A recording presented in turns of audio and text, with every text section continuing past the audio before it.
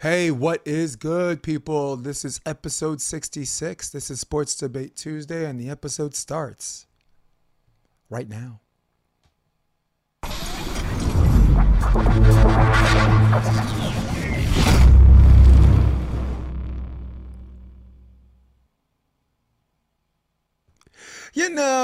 I was trying to rehearse that song. There's a song called Route 66. And for some reason, as talented as I'd like to think I am, I just couldn't grasp it. You know what I'm saying? I couldn't do the drums, black guys help the white guys thing. Nope. Can't do it, but this is episode 66. That's why I brought up Route 66. I am Jason DeBeas, along with my man Rob. Keep it. McLean. What's good, man?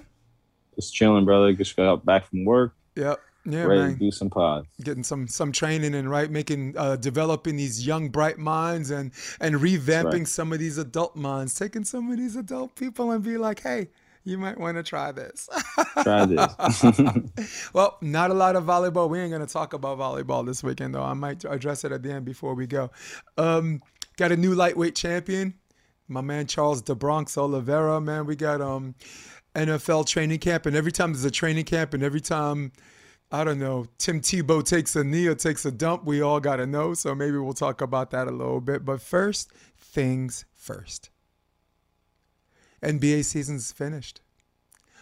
I believe every single team played on Sunday. Like all 32 teams played over the weekend. The Nets secured their 2 spot. The Lakers and the Warriors wind up as a 7-8. So before I give the floor to Rob, just going to brief you guys, a brief synopsis on how this whole playoff thing's supposed to work. So basically play-in, which LeBron James said he absolutely hates, it works like this. The 7th place team plays the 8th place team. The 9th place team plays the 10th place team. Now, between 7 and 8, whoever wins goes into the playoffs as a 7th seed. Everybody with me so far? And the loser of that 7 and 8 has to play the winner of the 9th and 10th place seed.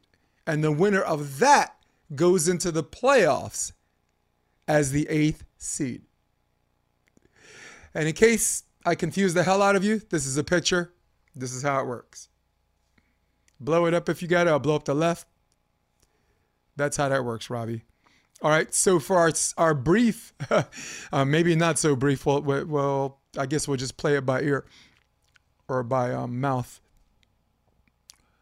We're going to pick winners.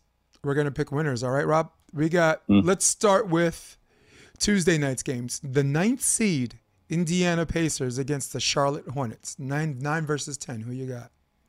Yeah, I mean, I got Charlotte in this. I like the way they play. I think they're playing good ball, so. I got to go with Charlotte. I'm going with Charlotte. Boston Celtics against the Washington Wizards. What an exciting 7 versus 8. It really is. And I think this is probably the best playoff game there is out there, and probably the best playoff play-in team out there in the Washington Wizards. I think the Wizards are going to win this game because they are that type of team who just wins games. If they decide this is the game they want to play, this is the game they're going to win. So I definitely like them for this one game play-in. Boston's reeling right now, and a lot of people who are jumping the gun are kind of like looking at Brad Stevens' job, and I don't no freaking way. This guy's been to the conference finals 3 out of 4 years. You got injuries, his whole team got racked by COVID. Really, he only had Tatum, if that. And you can't even name me more than one all-star on that team, and there he is in the conference finals every year. So I ain't even prepared to talk about Brad Stevens' job, though I will acknowledge that the skeptics are looking. Now, with that being said, I got to go with Washington. Russell Westbrook in the middle of the season, really looked like he was just padding his stats and chasing records. And then people are like, at this point, I guess he doesn't care about wins and losses. I mean, he's just chasing whatever. But the man has an emotional investment in winning. At the end of the day, he gets all these numbers and it feels good. But he's like, after a while, when you start losing some of these games, Rob, it's like, No, I got to win. And I think something popped somewhere in the middle of the end of the season where he's like, let's make a playoff run. And he's very, You very know, unselfish. I know the numbers look selfish, but if you look at the number of assists double the rebounds and, and rival the points. Do right? something, guys. Yeah, I mean, I don't know if he necessarily changed when he decided to get more triple doubles, because that does involve the team more. That does take some pressure off your other teammates by getting those rebounds. But he's becoming more of a team player, and it happens, season through season. I think it's honestly most when he's scrutinized on his play, and I honestly believe that Russell Westbrook does hear the narratives that surround him.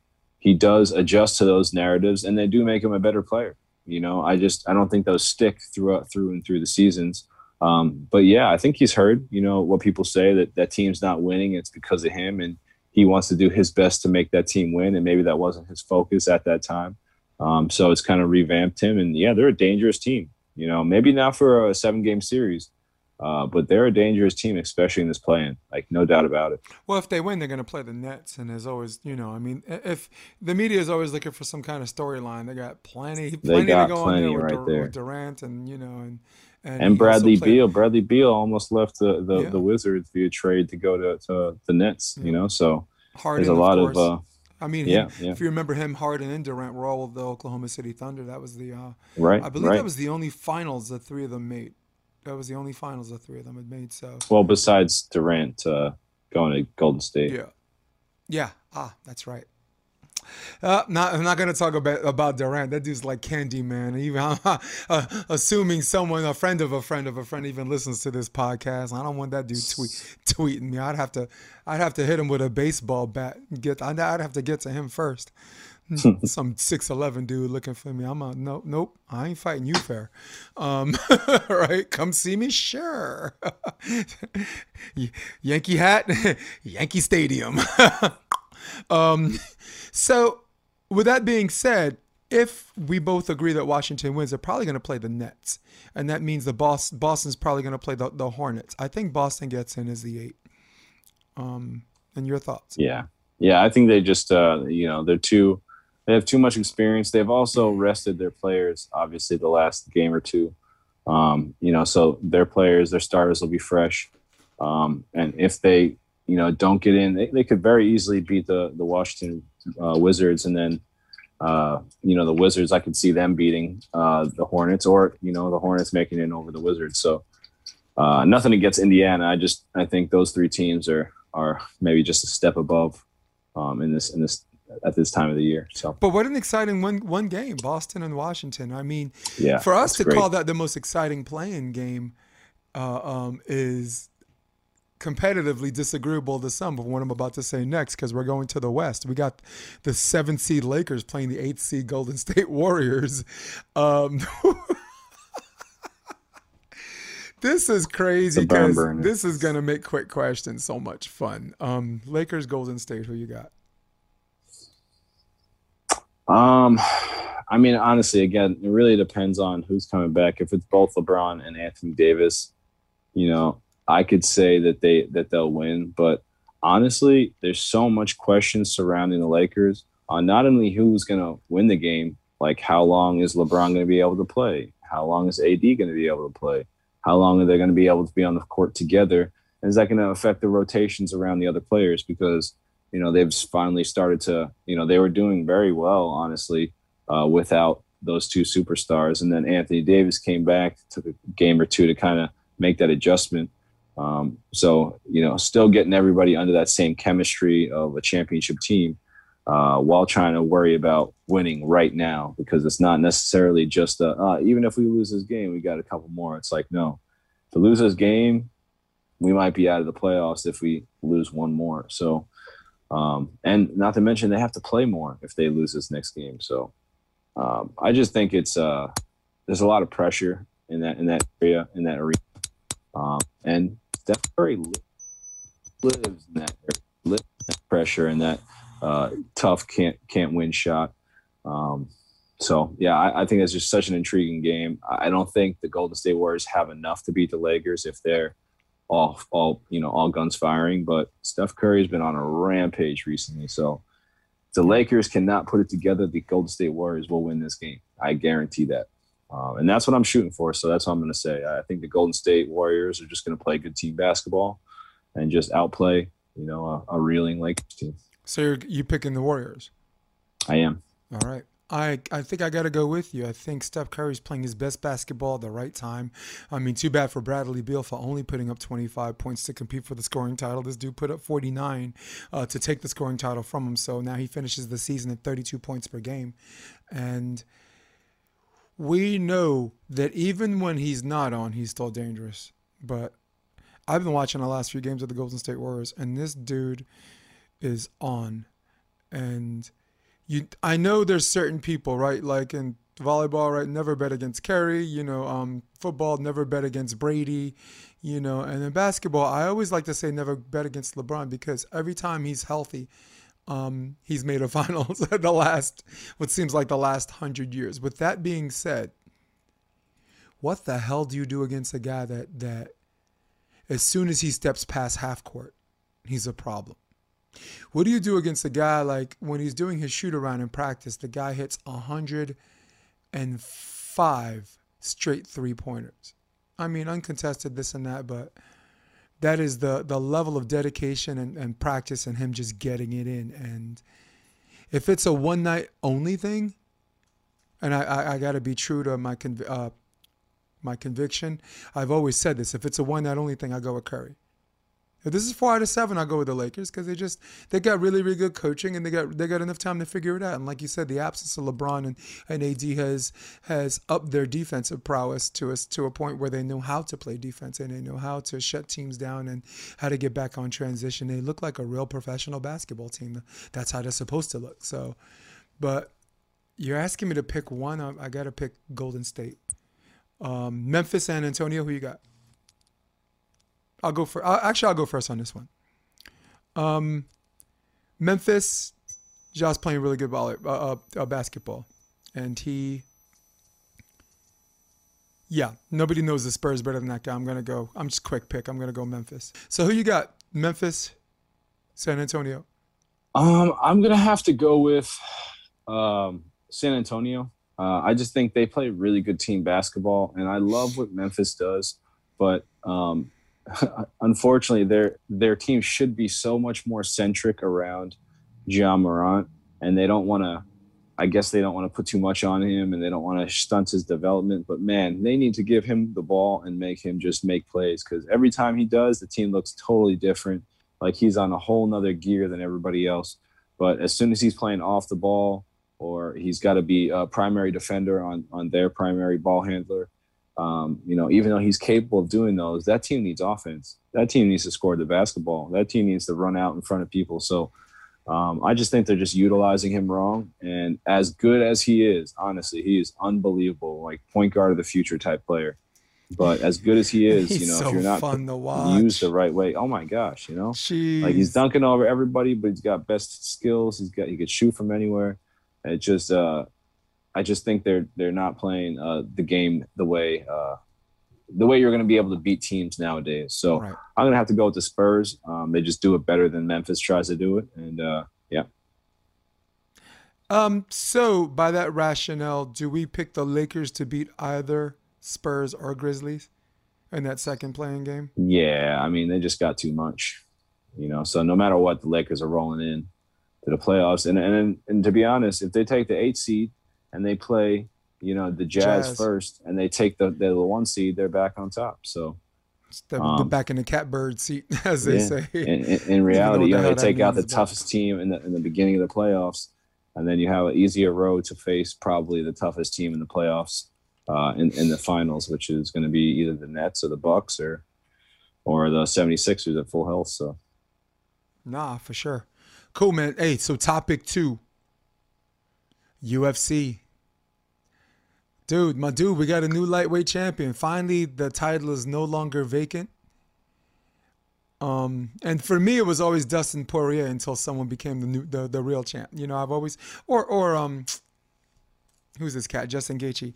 But now we have a true, legit, no interim title, no gatekeeper, no vacant title. Charles de Bronx Oliveira is now the new lightweight champion, and what we still remain aptly named the most competitive division in the UFC.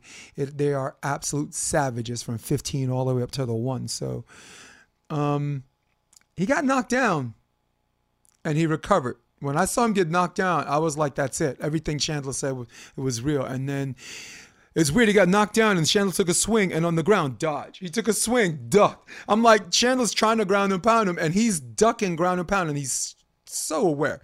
So one of my favorite fights of the night, because both fighters showed that they were worthy. I guess I'm going to go first on this one.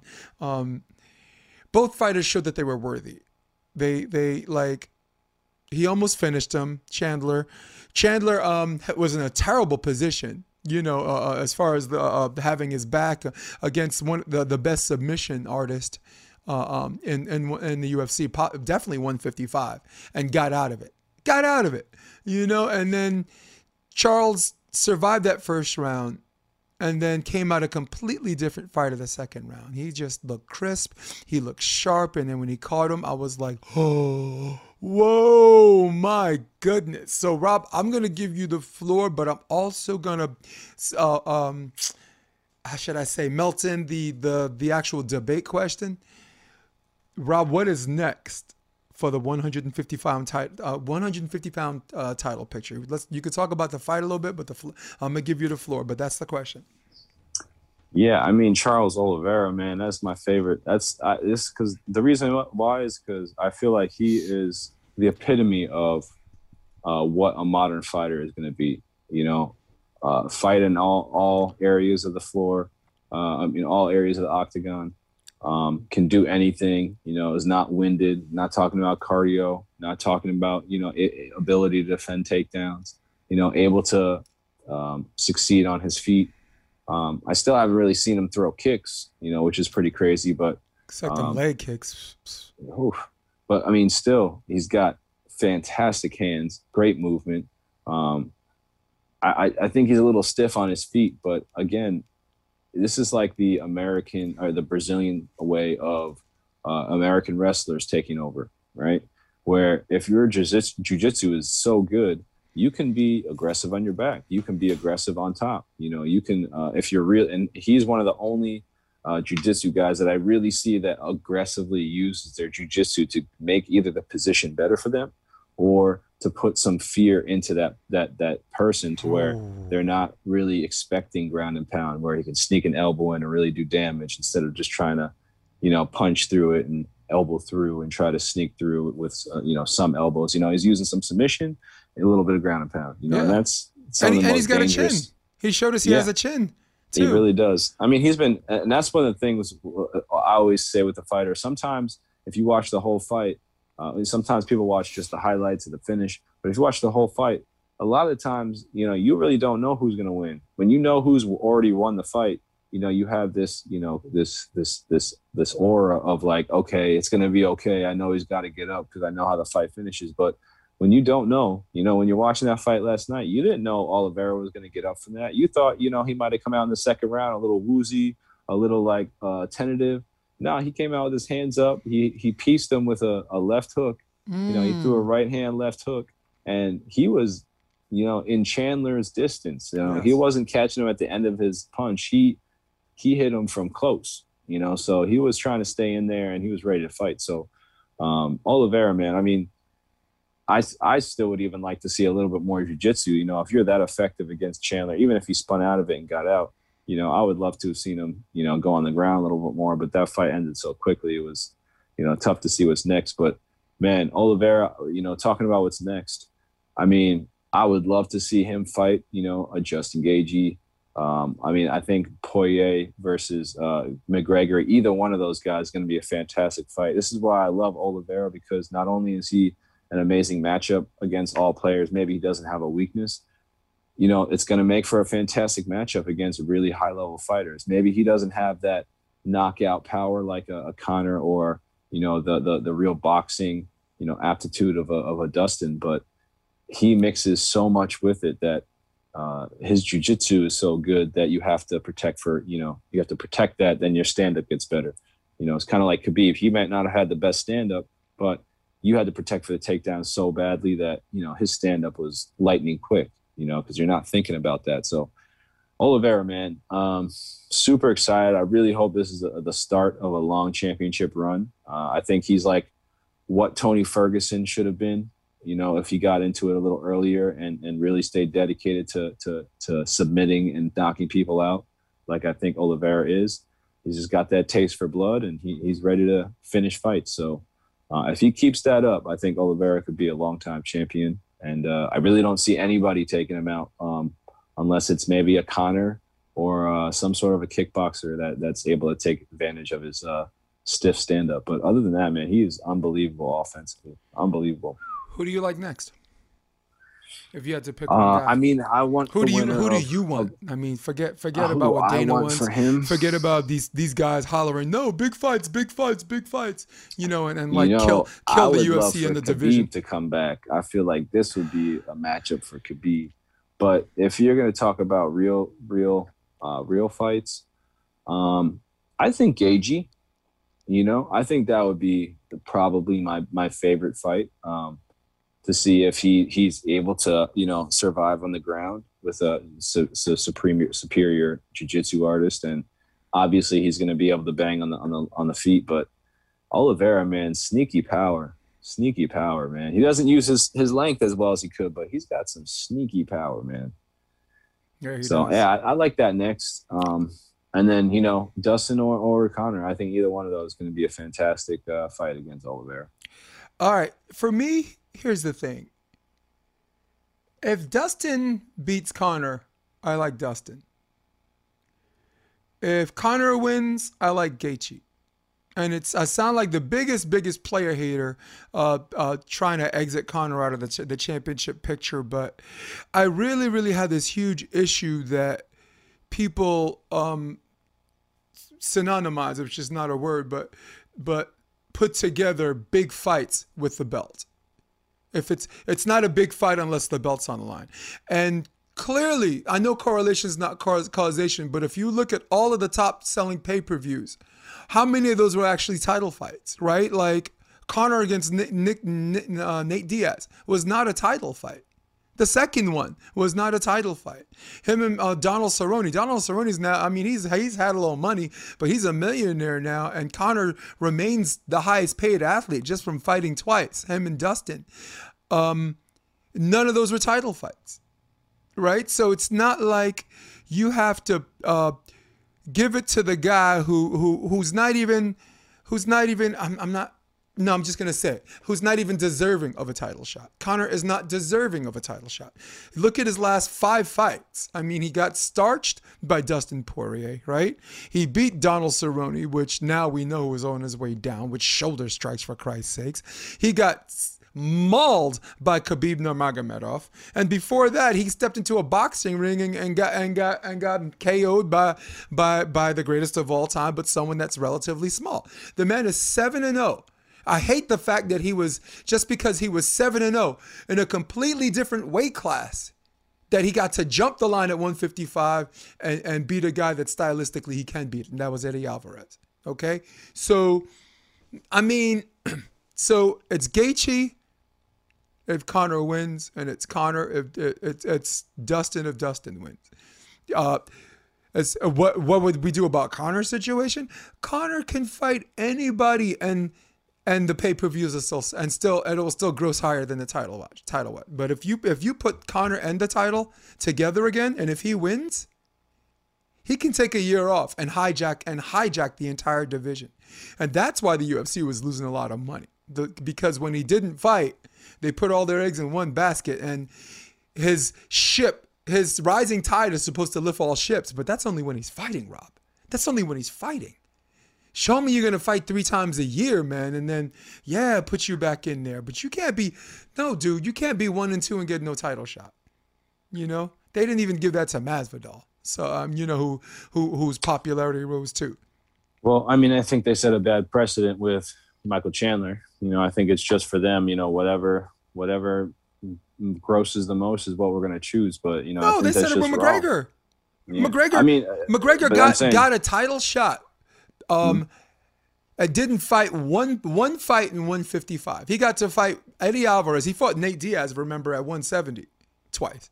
He, without so much as setting of his big toe in a 155-pound fight, got a title shot because of what he did in the division below.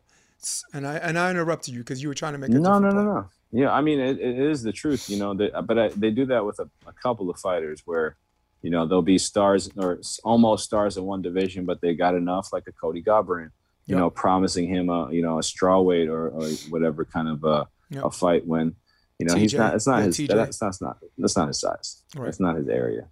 That's why he's going back up fighting Rob Font. And it's like, why is that? You know, why is that really even happening if he's already down another division? So, agreed.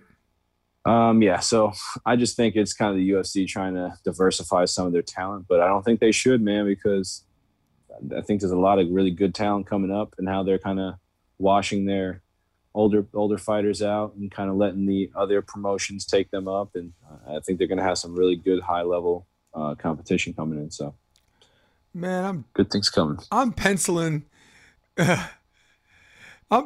quick questions as we go. All right. So I really, really like what we talked about, but we need to highlight some of these other matches. I'm going to go one or two favorite matches, and I'll give you back the floor. Did you hear Jacare's arm? They did a replay just so you could hear the sound. Oh God! And Jacare was walking around like, I'm all right. Just give me some corn, you know. Just throw some dirt on it. I'm like, that is a testament to how elite these athletes are. Sometimes it's not how hard they can hit, but what they can take. Tony Ferguson. I know he got his foot and his ankle got tore up. Didn't tap. Right. That was one of the things I got. I mean, I could call this podcast "You Got Heart." I mean, that's what we're gonna name episode 66. Match that stuck out for you. I mean, honestly, in a bad way, that the Ferguson and Dariush. I mean, heart. It really did, because. And I saw it with Oliveira. I was like, this is not the same Tony, you know. And he almost got his shoulder took out over there. And he never tapped. So, you know, I think it's just it's kind of tough in any sport to see somebody that you've liked for such a long time, or somebody that you follow for such a long time, you know, go away from their prime, or, you know, have a slide or a drop. But yeah, Tony's in there. I think for a long time, you know, his athleticism and his strange in octagon kind of fighting style kind of kept people off guard. But he doesn't really have that. This is always my issue for him, is he's never really been, like I was saying with Oliveira, he's never really been the knockout artist or the submission artist. It's always kind of happened, and he has all the skills to do it. But like Oliveira, like I was saying earlier, he's got a taste for blood, where, you know, he's going to fight for that submission or for that knockout, and he's not just fighting to prevent that guy's advance or to, you know, change the position and do something like my coach is telling me. No, like that's like maybe the second stage. The third stage is, you know, being an intuitive fighter and, you know, just using all the skills to get that finish, not just the ability to have those skills. So for Tony, I feel like he was kind of on that precipice of breaking through for such a long time and just never did. And I think, yeah, he's kind of past his prime now. He doesn't really know where he wants to succeed more or not, whether it's on his feet or on the ground or doing his roll forwards or roll backwards or whatever the hell he does. You know, I just a little bit more precision in getting the finish, I think, is his issue. Yeah. Well, his aura of invincibility got compromised when he fought Justin Gaethje. I mean, prior to that, he's gotten rocked a bunch of times. Remember, Pettis did a whole bunch of backward rolls to create space, and everyone. There's so many fights where you thought he was going to get finished. You know, Kevin Lee, him had a barn burner, and he's always not only survived, but like this incredible gas tank where people went for a finish. and probably told himself, I went for a finish and now I'm gonna lose a decision because I don't have the gas tank to finish this guy. Look at him, Right. he's still running after me. Get away from me, dude. You know, it's like my cloudophobia. I see a clown, I'm gonna try to create space, and I always feel like the clown's coming after me. So, Barboza, Burgos. That was an amazing fight. That was fight of the night. The Phantom Punch. Yes, My goodness. the I Invisible mean, Man. how Yeah, many times have you seen that? But his never. body said, nah, no more. Yeah, we've seen it plenty of No, time with no body more. shots. Because you Right. got that Right. liver For thing, sure. and it's like remember Brock Lesnar? He got kicked, Right. and the second later, it's like oh, Right. okay. Or even the Talking nerve in the about knee. You know, when you get that kicked and they're kind of like seeing if they can still do stuff. But yeah, I haven't really seen somebody get their equilibrium messed that much where they really were aware and alert and ready to fight, but their body just could not reverse the action of what was happening. He just kept going backwards, yeah, man. kept going backwards. But yeah, I thought it was a solid fight. I still, again, with Barboza, if you're gonna kick somebody in the legs that hard, you're gonna start bleeding eventually too. So if you're gonna And kick lo and somebody, behold, right? What right? happened? So it's like the same thing with punching out. I think you can kick out as well, not physically getting tired, but you can injure yourself. So with how Barboza hits or kicks, he should be very, very precise in how he does it. Like if he did that type of a kick on his leg to the knee area, he could miss 4 or 5 times and still create damage. But if you keep kicking somebody in the shin, in the upper leg, like you're kind of giving yourself, a disadvantage, and you're kind of giving them the opportunity to either catch your leg Yeah. or to hurt yourself, Yep. on trying to block the kick. So Yeah. So on that level too, right? If you go for a finish, you're probably exactly, going to lose a decision. yeah, like Um, because there's perfect example is like Nate Diaz, let's say, where he does a lot of pepper punches, but when he wants to, he puts a little extra in that punch when he finds that opening. It's the same thing with the kick, like or Stephen Thompson. He doesn't put everything into every single kick. You kind of touch him, you're like, oh, I feel it's going to open up, and you really put something in that next one. If Barboza kind of diversified his strikes a little bit like that, I think it would be really exciting to watch. yeah. Well, hell, that was fight of the night, man, dude. That was because Shane ain't no joke, man. Shane, look. No, Let's take a look at this division as we continue to talk about it. I mean, okay, of course we got a new champ coming, but and the rankings are going to change, but look from 1 all the way down to 10. And I bring your attention to 10, Islam Makhachev.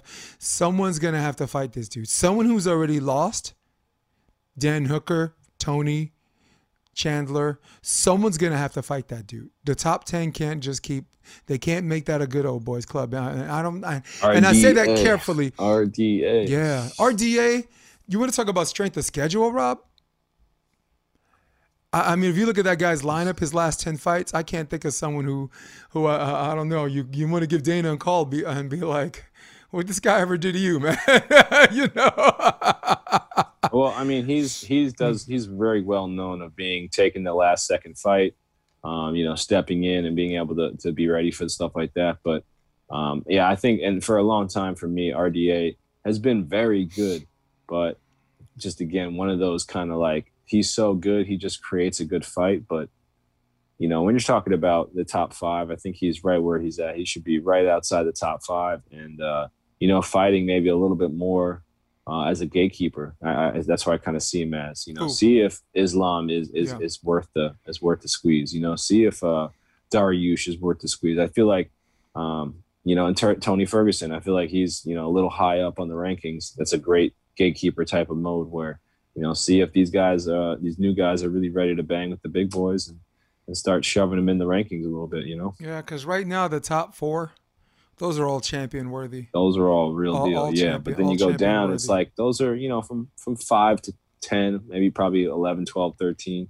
But that's what's wrong with those. But those are big fights still, right? Those are still going to put butts in seats. You put Tony Ferguson against even Paul Felder, that's going to put butts in seats. Yeah, you can main event that. Islam Makhachev against any of those top 10. Daniel Cormier speaks really, really highly about him. So we'll see how that turns out. And we're going to come back at this from a different angle on Quick Question. Sure. Next subject matter, we're doing something I call NFL Quick Pick. And Here we go. We are Rob McLean. We are going to pick a winner from each division. Let me pull it up. Pull up the just the divisions. All right. So Rob, we're going to do kind of a lightning round thing, and of course, this is going to change as the facts change. So will our opinion. Let's start with the AFC East. Who do you got? Nah, I'll go first. Buffalo. I mean, just to make it a debate, I'll go Miami. All right, cool. West, Broncos, Kansas City, Oakland Raiders, San Diego. San Diego. Man. Ooh, LA Chargers. Shame on you. I'll pick the Chiefs. That's the easy one. Yeah, I gotta go Chiefs. I gotta be smart on that one. North. I like the Browns. Yeah. I'll go Ravens. Yeah, either one of those two. And South. The Colts. Yeah, I really like the Mr. Colts. Wentz, man, huh? Yeah. That's going to be tight with Defense. the Titans. Okay. NFC least. I'll go first. Cowboys. G-Man. G-Man, nice. West. I'll go with the Niners. I'll go Niners. North. I go Packers. I got to go Packers, Yeah, man. I mean, Even if they tough. bring back the same team. I mean, there's some games where Aaron Rodgers isn't even the best Aaron, man. Don't forget about Aaron Jones, dude. I know. Y'all must have If forgot. he even plays. I'm gonna go with the Bears, just because I don't think Aaron's coming back, my man. He ain't going back to Jeopardy, I'll tell you that. South Division. Saints. I mean, I got yeah, Saints as repeat Super Bowl contenders. Maybe not champions, but I think with every single player being signed back again. Oh, you mean Bucks? Yeah. Tampa Bay. What did I say? Did I mess up again? Yeah. With every single player, a starter, back in the lineup, man. You can't deny that. I mean, that's some Hall of Fame level, dude. GM work. I just don't see how anyone's gonna play them any differently. That's gonna help. I mean, Rodgers was the best one, and I mean, you think about the 4 downs and the decisions he made third down and all that stuff. We can argue ad nauseum if it was the right or wrong call, but the defense did get the almost.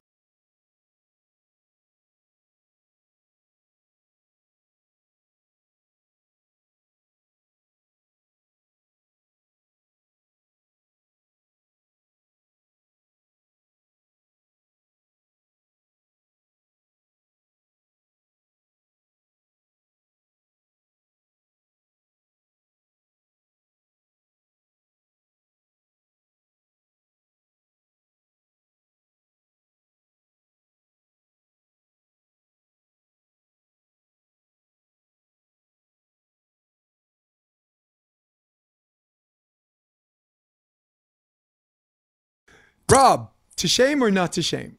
Kyrie Irving said a lot of stuff going on in this world and basketball. There's a lot of stuff going on in this world, and basketball is just not the most important thing to me right now. This happened at a media press conference when I guess that's when you're supposed to meet your media obligations. So, Rob, my question is this Kyrie's shame?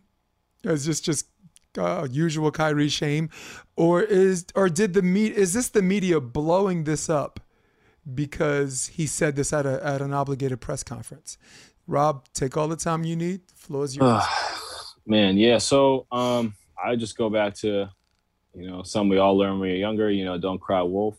And I think that's just what Kyrie been doing. Like, you can have all these conversations that you think and you believe about, in your private home. But once you're out in public, everybody can start seeing you for, let's say, for who you are. If you're weird, if you're quirky, that's fine, but people, can have their opinions about that. And so when we're talking about Kyrie, if this is the first time I heard about it, then yeah, I'd probably be like, let me see Kyrie's angle from it. But I mean, he's done so many things recently. And some of the worst being the job that's given you the opportunity to have this platform and to have all these people listening to you is a job that you will then just say, I'm sick, or I don't feel good, I don't want to play. So anytime he's not doing his job, playing basketball, I can't even listen to him because, at the end of the day, you're just exploiting the league. you're just exploiting other people just to get your voice out there, and it's not really even a real issue. If he doesn't want to do, I don't want to hear what he has to say. It's not really relevant to other people. It's just him crying and whining about himself. Yeah, I'm just over Kyrie Irving. I kind of thought he was funny and cool with the whole Uncle Drew thing in the earlier on in his career, but now I could see he's just he's living in his own world, and that's fine. But you don't have to make that everybody else's world. So yeah. Believe what you want to believe, Kyrie, but keep it to yourself. Well, Rob, to me, the operative word is job. All right. Out of everything you just said in your diatribe of Kyrie Irving, I get job. It is your job to play basketball, but that is not your only job. It is in your collective bargaining agreement you're obligated to answer questions from the media. Now, how you choose to answer, you want to answer like Kyrie, then you answer like Kyrie, that's you being yourself. But at the same time, you have to get whatever blowback comes with some of these asinine answers, all right? Of course, basketball is not the most important thing to somebody and this and that. But I think for someone to say this is not their most important thing, for some people, or even himself, to make the illogical leap that what he does for a living is not important is as a 9, as a 10, and as a 12. I didn't love it. I mean, he has an obligation to answer some of these questions, and it's not like he only has to answer one or the other, right? These things are not mutually exclusive. They could have been binary. He could have answered questions about the game, because that's why you have a press conference. You can answer these questions about the game, and at the same time, you could still and if you want to talk about what's going on in the Middle East, you want to talk about what's going on in Israel, Palestine, you want to talk about what's going on with Black Lives Matter and all that stuff, you can do that too. But to say that this is not the most important thing and to make the illogical leap that it's not important at all that's just like you said, that's just him being him, and you are one of many people that are like so over that. Cool. All right. Yeah. Okay, not too twitchy. No good. I thought we did a good job on that. All right, cool. So topic 5, we go to Quick question. Quick question, Rob. Tim Tebow to sign with the Jags. Thumbs up or thumbs down? Thumbs down. Waste of money. Come on now. Thumbs up. Is going to be the oldest guy on the team, and he's going to teach people how to win, because even though he's not much of a quarterback, he is a winner. So then hire him as a consulting coach. Yeah. Yeah, the hell is he got to be on the freaking field for? All he's gonna do is kneel on the ground and then get not held for it like everybody else did, So yeah. We're just gonna keep on letting him be him, and everything's gonna be okay. Yep. Yeah. I could get into Colin Kaepernick, but I won't. We're gonna go to the next question. Quick question: should Ferguson fight Islam Makhachev? Should that be his next fight? Yeah, why not? I love that fight. Quick question. We're going to pick 2 important matches that's coming up this week. Rob Font, who's a number 3 bantamweight, against Cody Garbrandt. Right. I like. I mean, Cody's tough to pick against, but I'll take Rob Font. I'll go Cody. I mean, it's tough because Rob Font is 3-1 his last 4 matches, and Cody Garbrandt is 1-3. But if you knock out KO Rafael Assunção, that means you're still dangerous. And no, he's dangerous. But the problem is, can he put a fight together? Because he was losing that fight against Assunção until he knocked him out. So he was on the cage. He was getting it's just, again, some people have to understand how to put together finishes, and some people just have that power. So they really, really do, dude. Quick question. This is more down the card, I think at the end of the main card, but it shouldn't be. Number 7, Jack Hermanson against Edmund Shabazian. Yeah, I mean, I picked Shabazian. I'm going to stick with it, but same thing like we were saying before. I think probably Hermanson's going to win, and I want Shabazian to win. But yeah, I'll take that pick still. That name sounds Armenian, and I think I'm going to go with the Armenian, even though Jack the Joker Hermanson has got some nasty submissions. The real winner on that are the fans, or people like you and me. We get to watch that match, and thanks for the UFC for putting that together. Quick question. Which play-in team has the best chance of beating the number 1 or number 2 seed? I mean, probably the Lakers, right? Yeah. If they lose that first game and they come in the 8th seed, they could beat. I think they could beat the Jazz. But If yeah, they I come think in that's as the probably the seventh best. seed, do they beat the Suns? Yeah, probably. I think they have a better chance beating the Suns, than they do beating the Jazz. Absolutely. I think I think it's the Warriors. I think it's the Warriors. I think playoff Steph, not final Steph, but playoff Steph has the best chance of beating the Jazz or the Suns, or either one of those teams, 4 out of 7 times. Just Really don't think Golden State pending has LeBron's enough. conditioning. I mean, these guys are coming in. The Lakers are coming in beat up, and I Right. mean, That's what I mean. those 1 or 2 seats are really going to expose them if there's any kind of weakness. So yep, But hey, a yep. Phoenix versus Golden State first round. Oh my goodness, that's just Give me a fireworks. break. Oh my God, bugger off. Oof, oof. Oh, quick question: who is the most important player on the Nets right now? Oh, I mean James Harden for sure. But I think it should be known that honestly, I think, and I hate saying it, but Kyrie's probably the most important because he's got his head so far up his butt. He's not even really playing. Like some days he's got 45 points, 10 assists, and 3 rebounds, 5 steals. And other games he's got 10 points with 2 assists and 2 rebounds. It's like they're all very integral because the reason why they're paying him so much money is because he means that much. So I think, yes, it is James Harden. It is Kevin Durant. They're the most important pieces, but sometimes that's not the most important. Sometimes it's that third wheel, that Chris Bosh to come in and hit that 45 points for them to really win that game, or that Ray Allen to come through at the last minute to hit that three. So, yeah, Yep. I It's think really it's just Rob. It's really a trick question for quick question because all three of them are equally as important, right. and it seems like there's no championship ring even in on the horizon without all three of them there. So with that being said, gun to my head, got to pick one. I go Harden. I mean, he's in this situation with strong, like-minded personalities where he doesn't have to be the strongest personality, doesn't have to be the leader. So I go Harden. I gotta say this though. It's so interesting that when you got all three of them on the court, even if they're not on the court, if all three of them are playing in the game together, it's so interesting how clear a championship team, like definitively championship team they are. It's But like a as soon clinic, as one dude. of them leaves the court or one of them's not playing that game, you're like, okay, I see the chink in the armor. Mm, So I think it's just they have to all three be playing in each and every game to win that yeah. championship. That's just what it's got to be.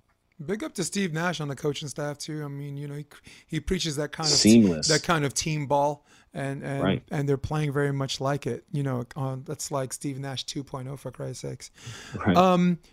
Quick question: who is the better Hall of Fame class? And I'm going to give you two choices: Kobe, Garnett, and Duncan, or Jordan, Robinson, and Stockton. Big up to First Take. I stole this from them. I mean, that's not even close, to be honest. Kobe, Garnett, and Duncan is like, I mean, Garnett, you have to understand, was underutilized.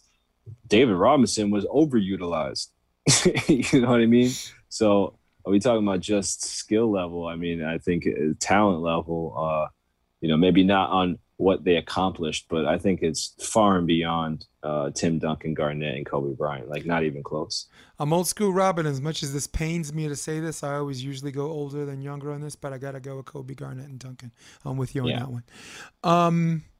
Otherwise, I'm just going to turn in my basketball card. I can't. I mean, If you I'm put not seeing Shaq in straight. there, it would at least even it up. Right. Come on now. That's not even fair. I mean, you putting Jordan with those guys? Come on. Quick question. We're going to revisit this question next week because they're going to be in the middle of their playoffs. But will the Knicks win their first round against the Hawks? Yeah, I really think so. I think that's a fantastic draw. Even though the Hawks are getting healthy, I think so. Great team basketball. I think Tom Thibodeau's going to have a field day with this one. I think they win 4-1. I picked the Knicks, Oh yeah. and I'm pleasantly surprised that I'm picking that. I I mean, finally saw them I on jumped live up. TV yesterday. You did? Let's go. Yeah. Yes, dude. Last game of the season. Yeah, man. I was supposed to see the Knicks and Lakers, but because I had the wrong cable package, I don't have Spectrum. I had Frontier. The game got blacked out on TNT, which is I know, shame on right? them because that's a national channel. Yeah. National channel shouldn't black out stuff. Like Never. ESPN doesn't black out any games. Even ESPN. if you got to pay, just pay that Yeah. extra money. You should never black out a No. nationally televised game. That's just No, and I'm a horrible. Knicks. And I I mean, get, I'm a New York fan that moved to LA. It's a game I wanted to see. You know. yeah, that's just terrible. Yeah, it But is. Quick question: is Brad Stevens' job in trouble? Celtics. glad we got to this. It might not be as quick of an answer as possible, but I really don't think so. And I had a different tune on this earlier, but what you have to look at, and it's not even in the pandemic, for the last like 4 years, they've had horrible, and I mean horrible deals with injuries, whether it's been Isaiah Thomas, whether it's been, getting Tatum back or Jason, what's his name? Jaylen Brown. He's been injured, 2 or 3 times in his stint here. Who else do you got? Kemba Walker's been injured for how long? I mean, I don't really think it's either the way they practice is wrong. They're either practicing too hard. Their recovery routine is wrong. Their strength and conditioning routine is wrong. But something's not going right there in the PT, the physical therapy aspect of playing, because those guys should not be getting injured that much. There's too many injuries that are happening there year after year after year. And you can't keep saying that it's not Brad Stevens' fault. Maybe it is the way they practice. You're the head coach. It's got to fall on that sword. Yeah, some of it's going to fall on you. But at the end of the day, that is the consistent issue, is the injuries. That has to be changed. It can't be the reason why the reason why they're losing is his playing style. No, the reason why they're one of the most unique offensive teams in the league that's hard to play against, that teams give them the respect, is because of the style of play they have, because it's so team ball, because you don't know who's going to beat you.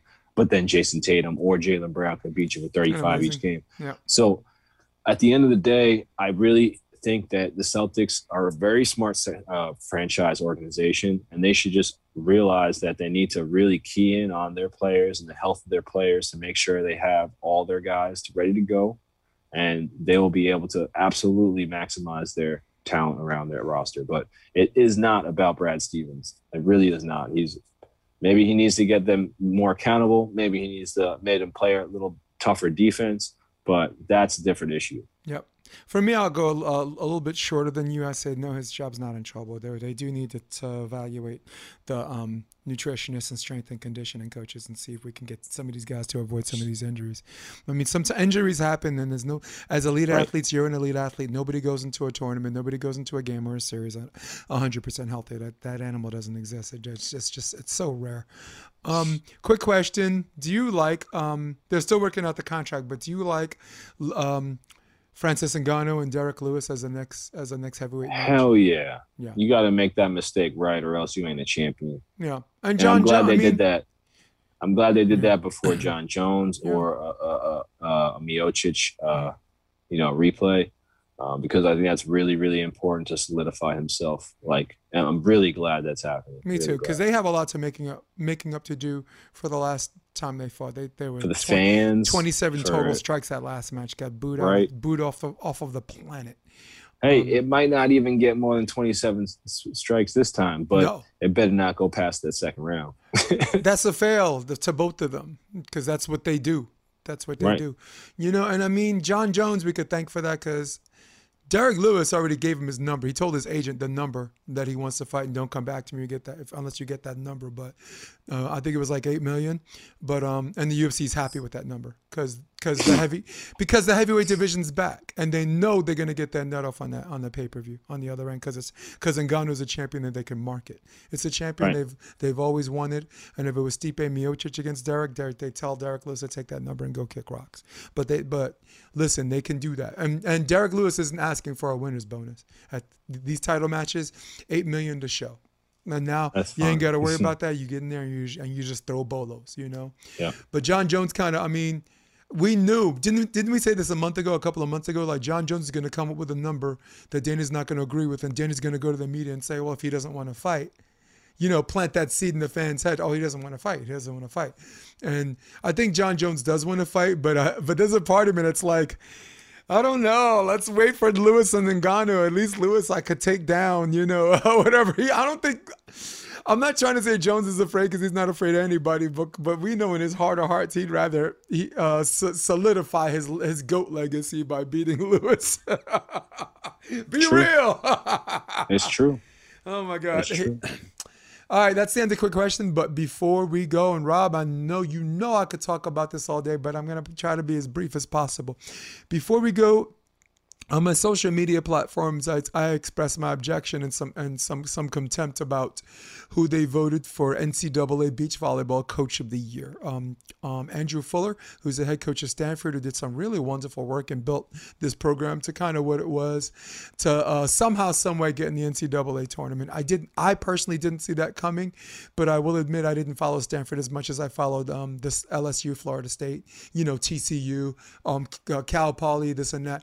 So it was already weird for me to see them in the NCAAs, and it was even weirder to see them ranked ahead of TCU and Cal Poly, though they did beat Cal Poly head-to-head early in the season.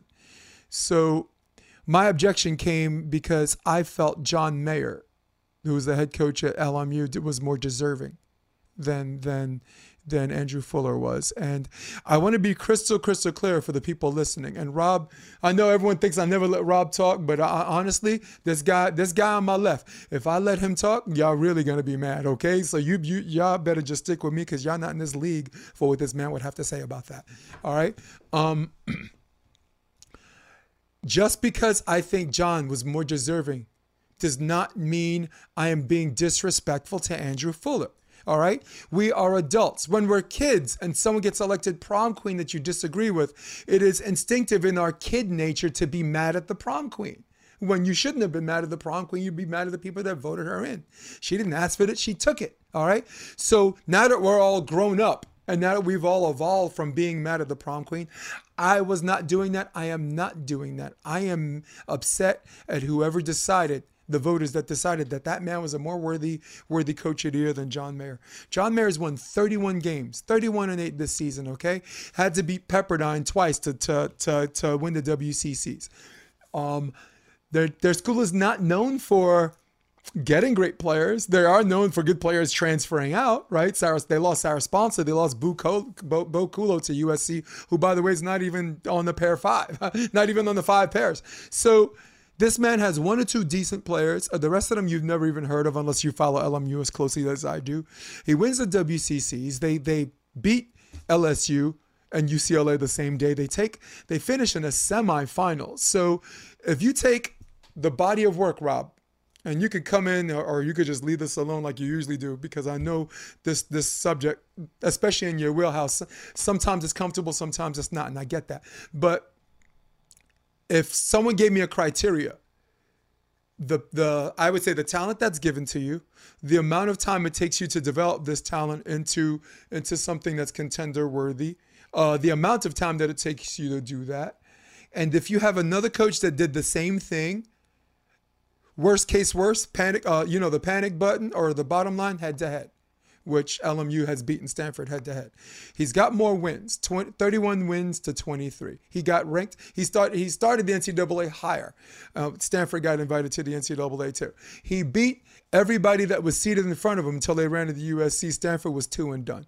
And if all is said and done, how did they do against each other? LMU won. This man is coach of the year. And Andrew Fuller, as much as I respect the guy, I don't even know if I like him that much, because I had one conversation and Fuller was kind of Fuller, of himself. But take that away, no, man. I ain't messing with nobody that's putting in straight work. Zalani Hodel, who's their pair one, to me was already a baller before she got to Stanford. But man, her game looks nice. Her skill set looks tighter. So I know this man's doing work. So I'm not casting any aspersions on him, even though I took like a little personal shot or whatever. But sorry, man. So for the people who have a problem with me not letting it go, today's the day I'm gonna let it go, and I'm just gonna finish with that, and that's my case why I think John Mayer's coach of the year. Yep. Yeah, I can't say I disagree with anything. I don't really know any of those guys personally. I was even surprised, maybe that John or Todd Rogers didn't win it, or Dane. didn't win it. And then I say those names though, and you kind of think around the league, past beach players that are now coaching. Maybe this is the year they kind of give it to some guys who've been there before for a long time and haven't really won it. And like you said, could very well be deserving if you look past maybe the coach who was first year coach who won, the championship this year. Or, like you said, a guy who John Mayer, who really doesn't have a lot of names, who had a really great record this year, won their conference, came in and beat a lot of great teams, great talent with a lot of no names. Those characteristics seem very offsetting to me when you're talking about who should win coach of the year. But again, I'm not in that that realm of knowing who should and who should not get it. I'm in beach volleyball, but maybe not college beach volleyball on the pro as in depth. Yeah. So I can't say definitively, but yeah, that makes a lot of sense to me when you just talk about statistics and numbers and whatnot. So, maybe it's the wrong one this year, but ups to Fuller for getting it, and hopefully he can prove next year that he deserves second coach of the year in a row. Yeah. Hey, I mean, yeah, just because I think they got it wrong doesn't mean I don't think the guy's a good coach. I mean, right? I mean, it's playing in the pack is not easy, right?